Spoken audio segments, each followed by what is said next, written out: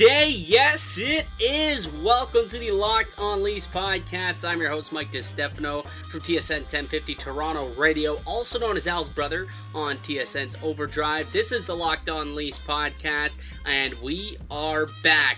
Tonight, the Maple Leafs back on the ice in their first exhibition match against the Montreal Canadiens. It's the first time that we'll be able to see this team play in 4 months since the layoffs from the coronavirus. I am super ecstatic. So we'll tee up that game pretty shortly in a moment. And then also we are going to be joined by Sarah Avampato from the Locked On NHL podcast, also from Locked On Locked On Kings, and acting as our Locked On Blue Jackets expert. And we'll be going over the season series that was throughout the Blue Jackets and Leafs series throughout the regular season, which I didn't really realize until I went back and took a look. They haven't played each other since October. They played in the first couple of weeks of the season. They played game 2 and then like October 21st or something like that. And then didn't play at all again. We're supposed to have one more game before COVID hit and shortened the season. But that's it. They had 2 games back in October, and these two teams are vastly different from that point. So we are going to get into that a little bit and talk about, how different these teams are, what's gone on since then, and then kind of preview a little bit as to what to expect when these two teams collide on Sunday. That's right, Sunday. We're so close to having meaningful hockey, but tonight we have actual hockey anyways. It's a preseason game between the Montreal Canadiens and the Toronto Maple Leafs. And it's pretty much actually going to be the same. They got 13 forwards and 7 defensemen that are going to be ready to go for tonight. So the extra forward is going to be Nick Robertson, who I guess technically could be either Robinson, Engvall, or Freddie Gauthier, because all 3 of those are fighting for 2 spots, and we'll get into that in just a moment. Defensively, Sandin not going to play tonight, which I thought was a little peculiar. They're going to go with Marty Marincin. So he's going to end up getting an opportunity tonight in some short play as the 7th defenseman there. So other than that, everyone you would expect. The first line, you've got Hyman, Matthews, and Nylander. Second line, Mikheyev, Tavares, and Marner. The third line, as of now, as it looks like, is going to be Nick Robertson, along with Kerfoot and Kapanen. And then you've got Kyle Clifford, Freddie Gauthier, and Jason Spezza. Also, Pierre Engvall could end up sliding and playing some center. So let's get to what to expect tonight. I'm expecting a little bit of a sloppy game, to be quite honest with you. It's the first time that these guys are going to be playing in months, and they didn't really have a full off season to train. They couldn't train. They were quarantined to their homes. They couldn't really go out on the ice. I guess some guys could who lived abroad and were able to find some ice or whatnot. But I'm not expecting to see the most cohesive units out there tonight. Although it does seem like it's been pretty good in practice. But then again, when you watch some of those games in practice, some of those scrimmages, you see some of the highlights and you're just like, oh my God, like Matthews and Marner, Matthews and Nylander, they're right back, they're clicking. Mikheyev clicking, he's right back from where he left off back when he got injured in January. And then you got to think to yourself, okay, they're not really playing against D though. There was a couple of plays there, some tic-tac-toe plays where realistically Anderson got left out to dry, and the only reason why he got lit up like a Christmas tree within these scrimmage games that the Leafs were playing was pretty well because just there was a lack of defense being played, and I think that's why tonight is going to be so crucial. We need to see what this D can do because, they didn't really want to hurt each other as they go into this whole qualifying round. So, it wasn't full tilt, full force between, the D and the O in practice during the scrimmages during the Phase 3. But now that we've moved into Phase 4, now that we're playing against other teams, albeit it is only just a preseason game, so we still might not see 100% go, but I still believe that we're going to see the game get ramped up a little bit, and we'll now get an understanding of where our defensive game stands, right? So I think I'm really looking forward to seeing what Morgan Rielly looks like, because he hasn't looked great in camp, again, because they're just not really playing defense to the best of their abilities, to say it lightly, I suppose. But tonight they will, because they're playing against another team, and they're going to try and limit as many scoring chances as they can, break up as many plays as they can, and play the best hockey that they can at the end of the day. So really excited to see what type of Morgan Rielly we see tonight. And I believe he's going to be lined up with Cody Ceci, which I've talked about on this podcast many times. I'm not a fan of it. I do not like Cody Ceci on the top line or in the top four. I don't like him being given any more than like 12 to 14 minutes a game, because he just gets exposed, especially when he has to match up against, a top six line, because that's who you're sending Morgan Rielly out to play against usually, and he just kind of has to piggyback that, and he just gets exposed easily. Hopefully that doesn't happen tonight. Hopefully he took this long break and, remembered how to play hockey, like when he was a first-round pick so long ago, and there were high expectations on Cody Ceci, but it's gone the wayside since then. But we'll see. We'll see what happens tonight. Potentially, there could be some more line juggling once they get into games. Perhaps, Travis Dermott ends up moving up a little bit just to see what he looks like on the right side along with Morgan Rielly, because personally, I would prefer that. Like, I think Muzzin and Hall, that's a pairing that I'm set with. That's going to be your shutdown pairing. And then you got Rielly and Ceci, but in my opinion, I would rather put Dermott there, bring Sandin back out onto the ice, and then have Sandin and Barrie have that be your third pairing. But I'm not the man with the lineup card. That's all Sheldon Keefe. And, I guess we'll have to see what it looks like. The good thing is, I don't believe that CC is going to have a long leash. It'll be a very short leash. One or two mistakes over these couple of games here, these preseason games, these exhibition games. I don't think he's going to find himself, maybe not even in the lineup, come Sunday night when they take on the Columbus Blue Jackets. So, I'm curiously gonna see how that pairing does tonight. Another thing that I'm really looking forward to watching is, let's see what we get out of Nick Robertson. It seems like he's going to be able to skate on the third line with Kerfoot and Sammy Kasperi-Kapanen. I do that every single time. I'm going to have a jar where I put $1, and every time I say Sammy Kapanen, his dad, instead of Kasperi. But I just think it's going to be a good opportunity to see what he can do against NHL talent, because if you recall, he actually didn't even get into one preseason game this year after being drafted in the second round. He was just automatically got through kind of the rookie camp, and then once games started to go, he was on the first cut back and went back to the OHL and went on to have a 55-goal season for the Peterborough Petes. So, and now he's getting an opportunity, played really well in Phase 3, and Sheldon Keefe, he seems to be catching his eye, because this is now going on 4 or 5 straight days of practice where he's sitting on that third line with Kerfoot and Kapanen. So, I haven't been privy to go in and watch these guys play in practice, but I just have to assume that is something that he's earned, because Keefe is giving him that opportunity.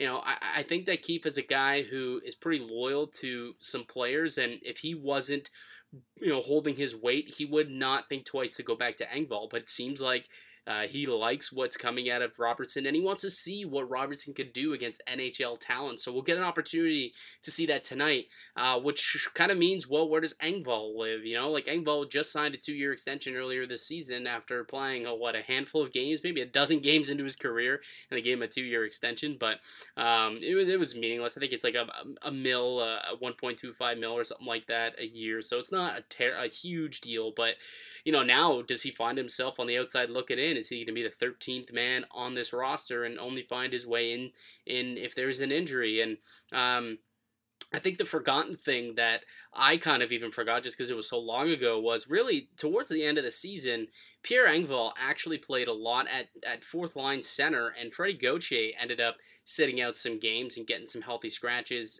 to allow Engvall to get some time at center.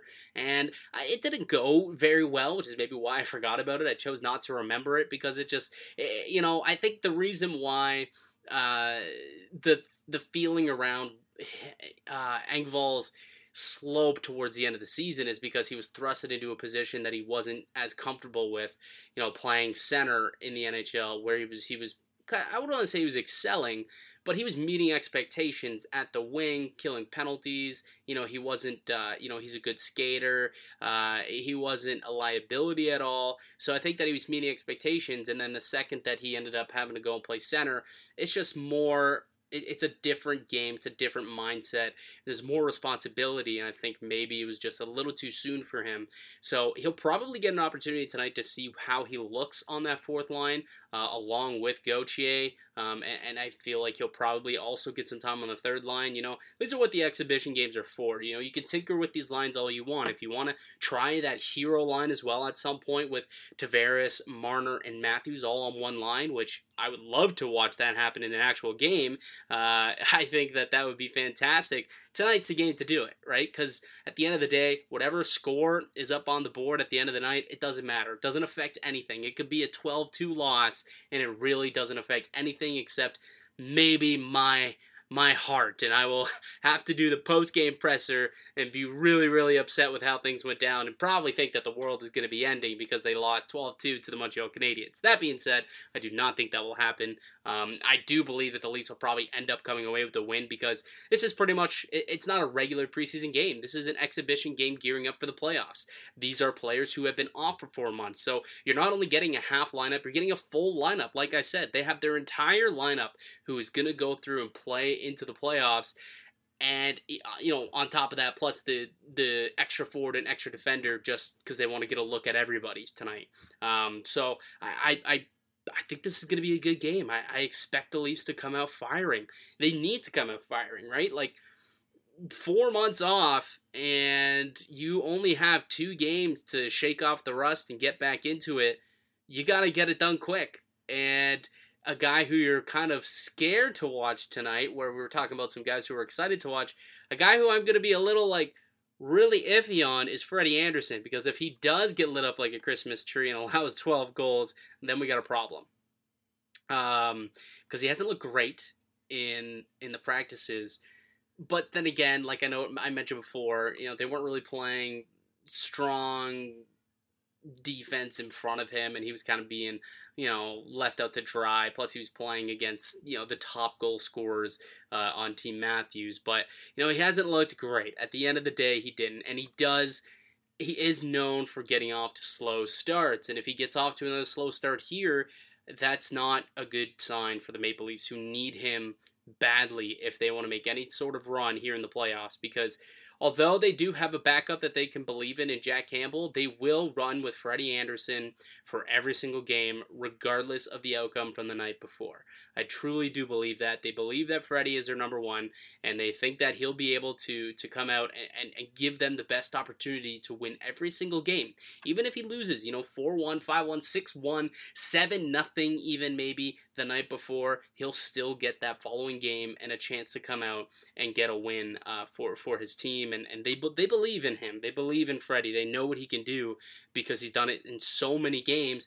They just happen to be in November, December, and January, and rarely does he have these stellar performances in October and or April and May. So that is something that we're trying to change. The first time that we get to see him playing in August hockey and in July hockey. So maybe now this is his time to shine. Maybe he's a summer man. That's his time to go and play like an all-star goaltender. Let's hope. Let's cross our fingers and hope for that. But we'll find out tonight how Freddie looks against NHL competition. Okay, so I'm going to give my final prediction for this game, and then after that, we're going to take a quick break. When we return, Sarah Avampato is going to join us to chat about the Leafs and Blue Jackets series, so we'll kind of tee that up a little bit. So before that, though, I'm going to give you my final prediction. I am assuming this is going to be a pretty sloppy game. Both goalies aren't going to look great. The defense will be pretty shaky. There'll be a lot of breakouts. There'll be a lot of breakdowns defensively, I would assume. I'm going to go ahead and say that let me think. 6-3 Maple Leafs. That's going to be my guess. 6-3 Maple Leafs. So if you're a betting man, right now, currently, the puck line, they're sitting at -1. I would take that.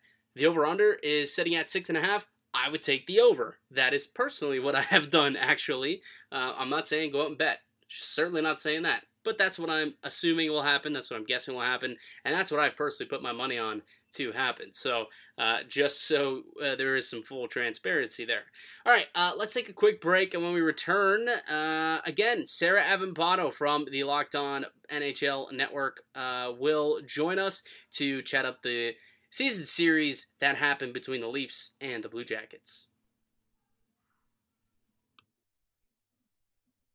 All right, so once again, we're going to be joined by Sarah Avampato, right said Sarah on Twitter, from the Locked On NHL podcast. She's going to be our Columbus Blue Jackets expert this week. We had her on yesterday, and it was fantastic. We talked about, who's on each team, what's going on with the goalie situation out in Columbus. Today, we're going to focus on what this season series, like what happened in the season series this year, because it's been a while. These two teams haven't played each other since October, so we're going to get into that. So let's welcome Sarah Avampato to the podcast once again. Sarah, thanks so much for joining us again. Thanks for having me. I'm excited to try to remember what happened in October, because that was like a year ago at this point, right?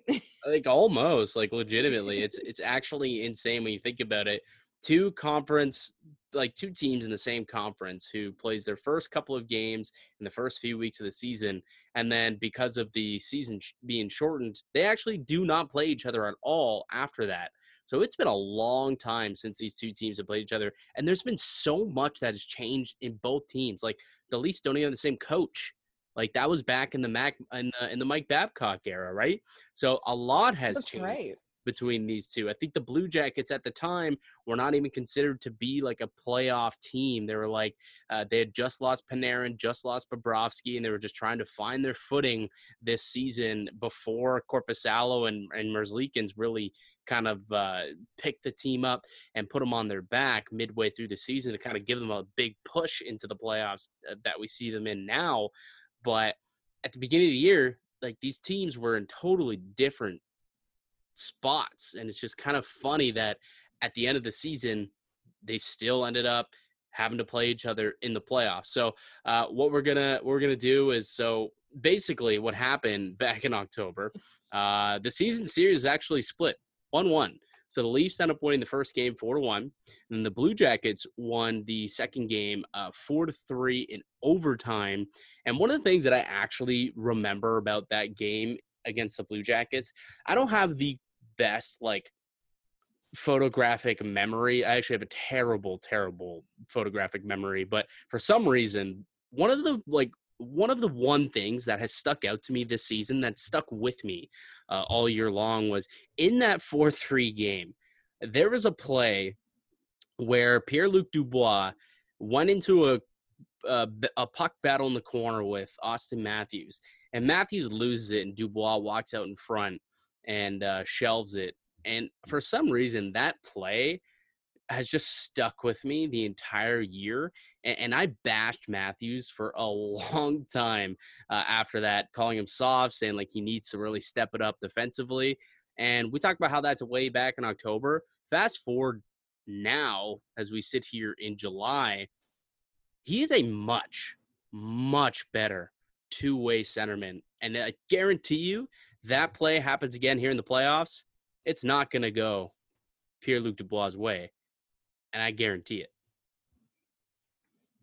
Yeah, I would actually love to see a rematch of that. I do think that Dubois is a really underrated player, and that, as someone who I saw him playing before he was a pro in the Traverse City prospect tournament that goes on, or I guess used to, now that we don't have anything happening anymore, in Traverse City, Michigan. And I saw him there right before he went pro in the NHL. And I just was like, oh, this guy, like, because he was very clearly like the best guy on the ice. There's a reason he was drafted very high. And I just like was like, man, he is so cocky. He has like so much attitude on the ice. Like, can't stand this guy. And then fast forward to watching him really develop and blossom into a pro, and he still has that kind of swagger, that attitude about him that I think is what made him very frustrating to watch as like a 17, 18, 19-year-old, however old he was at that time. But it has kind of blossomed into this player who I think doesn't get quite the attention that he would get if he played on another team that was perhaps a little bigger market or a little more, media darling or whatever.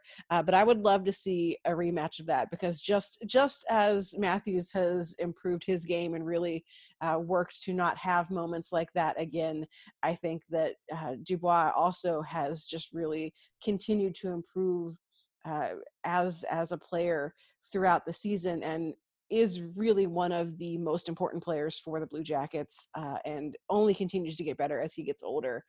So I'd love to see that play happen again in this series, and see what happens. Maybe best of 5, and see how many times he comes back up with the puck.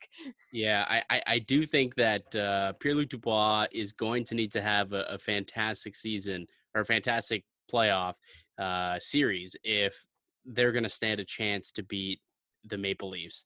What is the recipe for success on Columbus's side to try and move forward into the first round of the playoffs by defeating Toronto? What, at the end of the day, if they end up winning, what will be the recipe for why that happened?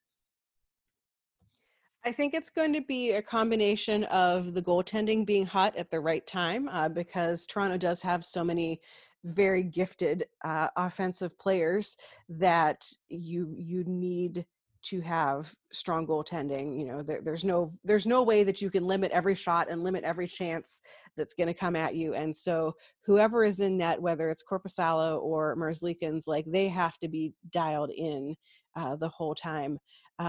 Defense is an area that I think the Blue Jackets are pretty underrated in. They have 2 of the better defensemen in the league in Seth Jones and Zach Werenski. And seeing them work together, especially on the power play, I think would be a game changer for them. The rest of the Leafs, or the rest of the Blue Jackets defense, is kind of a collection of guys who, Yeah. if you ask someone in Columbus, they're going to be like, "Hey, I love this guy," Say, but put some you know, respect on number 2 overall pick Ryan Murray. Come on now. right? Like, he's doing what he's doing the best that he can.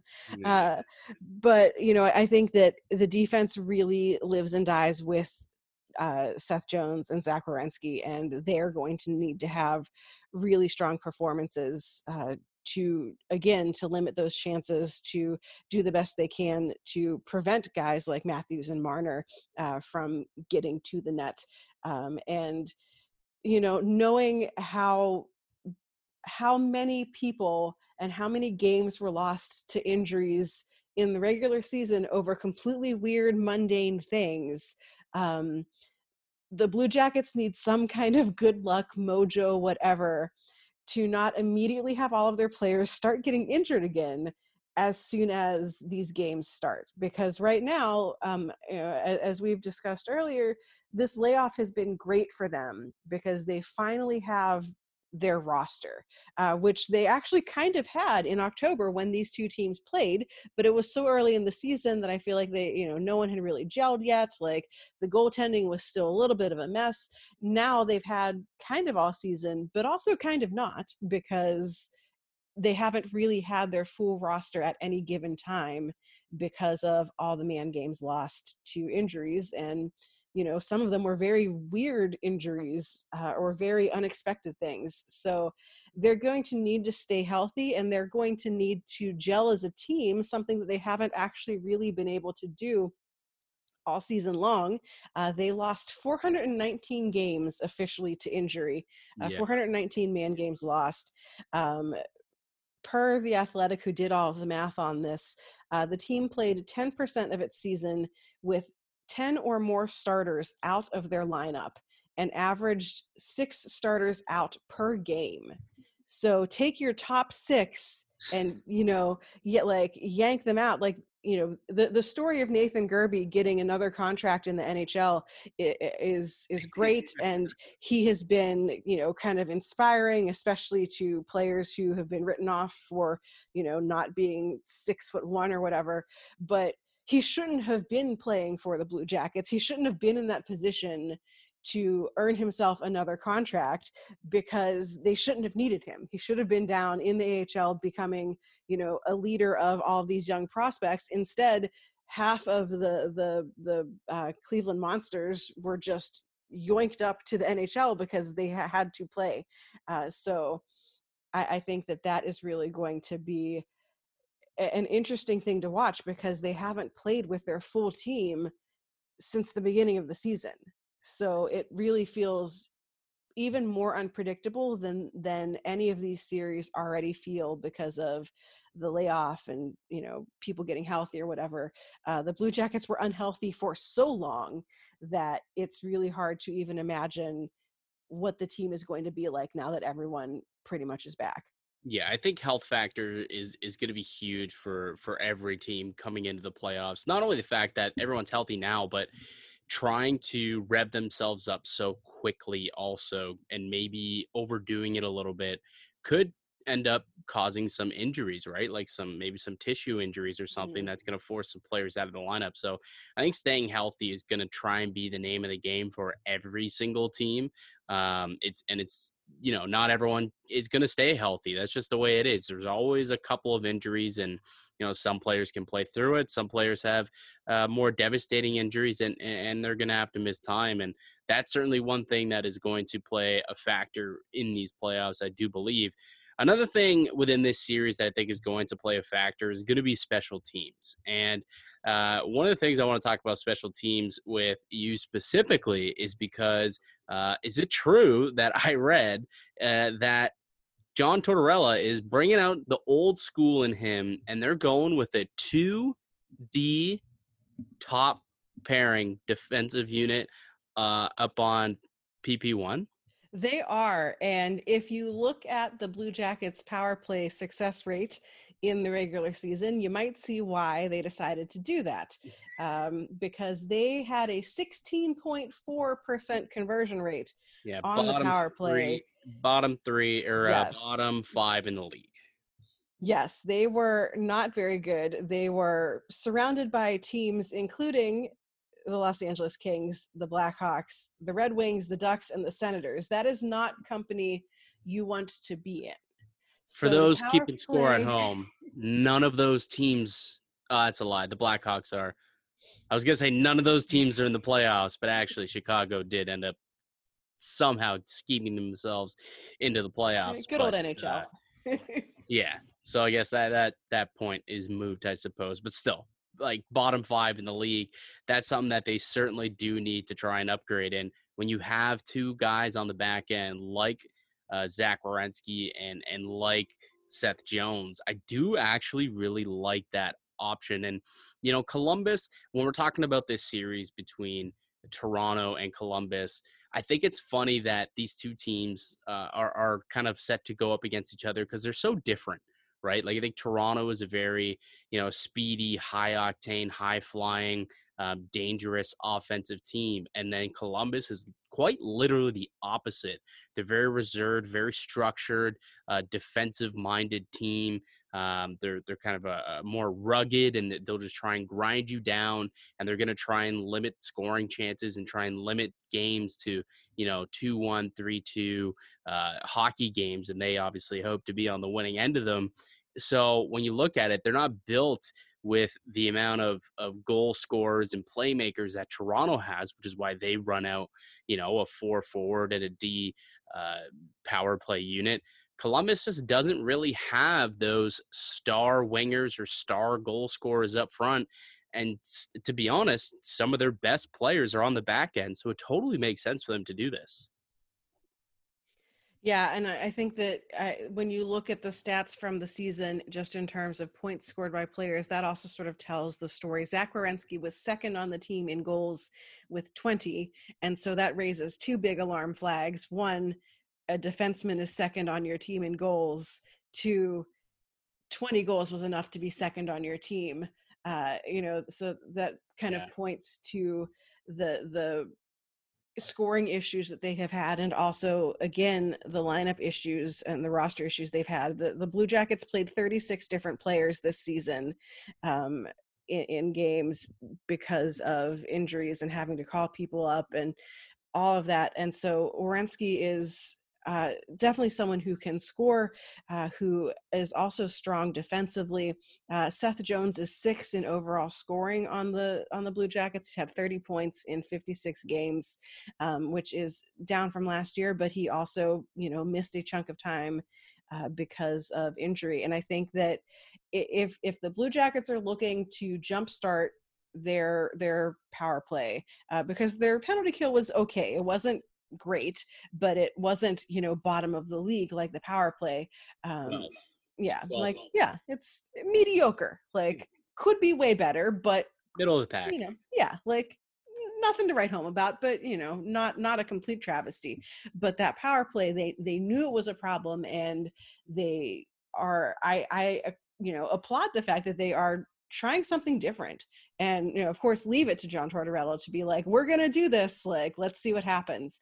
But I think that it seems like the team is feeling very positive about it, and it's kind of a thing that maybe no one expected them to roll out, but it seems to be working. And so I'm going to be really excited to see this in action, because I'm sure that it'll happen fairly quickly that we see it deployed in a game. But I think that with both of those guys on that power play, on that same unit, and knowing that they are both gifted defensively, and so can help keep the puck in and keep creating chances to score, but also that they are guys who put the puck in the back of the net, Werenski especially.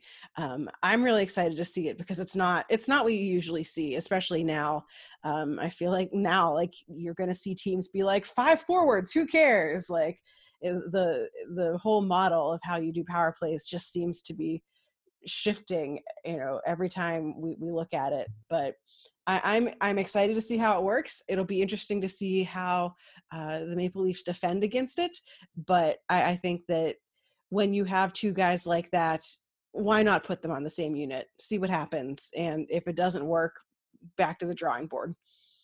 Yeah, definitely. And, I think it takes a lot of guts. Well, I shouldn't say a lot of guts. It's really, it's something that used to happen all the time, but nowadays it just seems so far-fetched to have 2 defenders on your power play unit.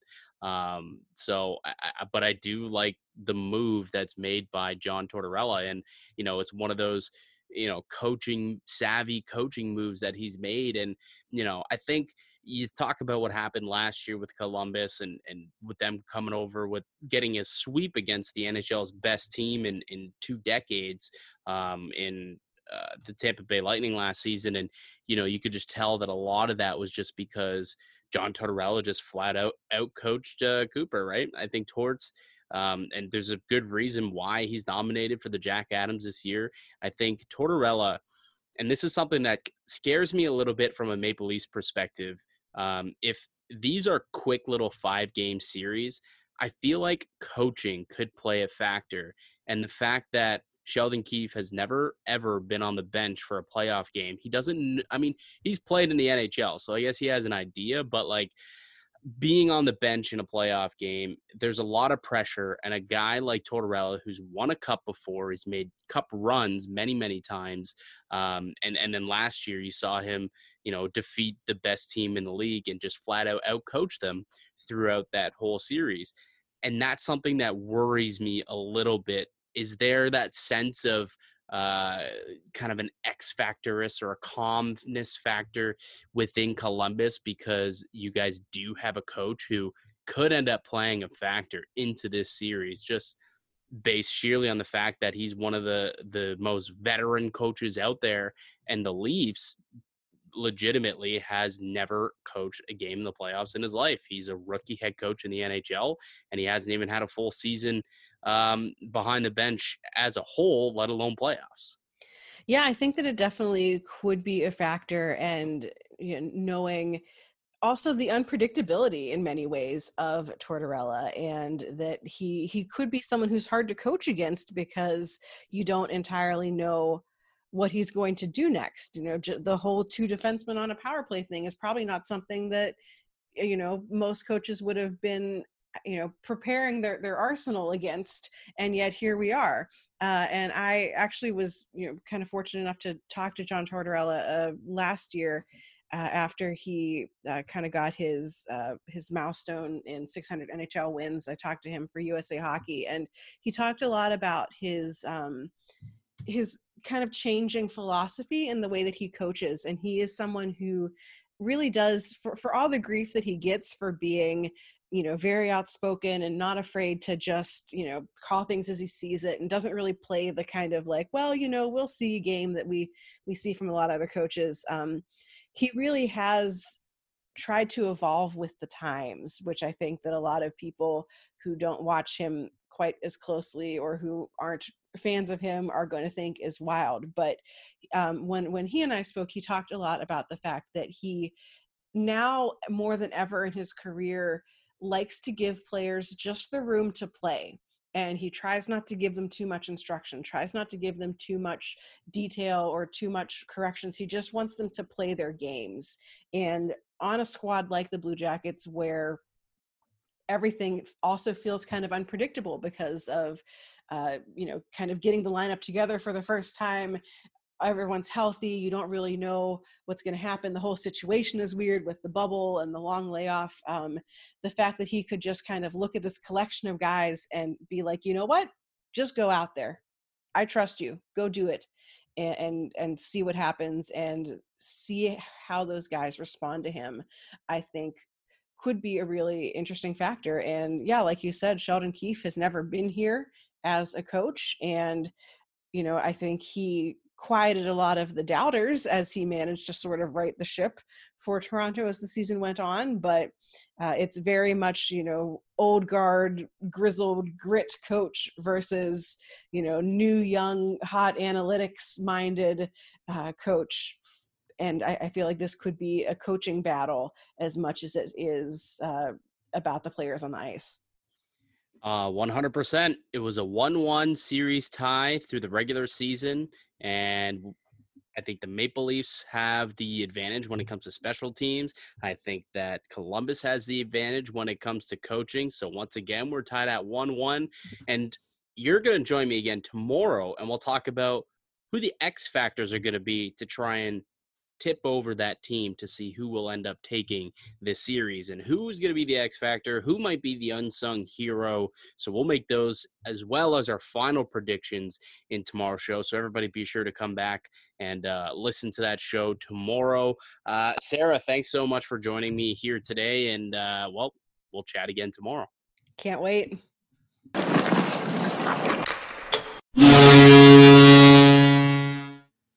Again, so thank you so much to Sarah Avampato for coming on and chatting some Blue Jackets hockey with me. It's going to be a fun series. I really do believe it's going to be a good one.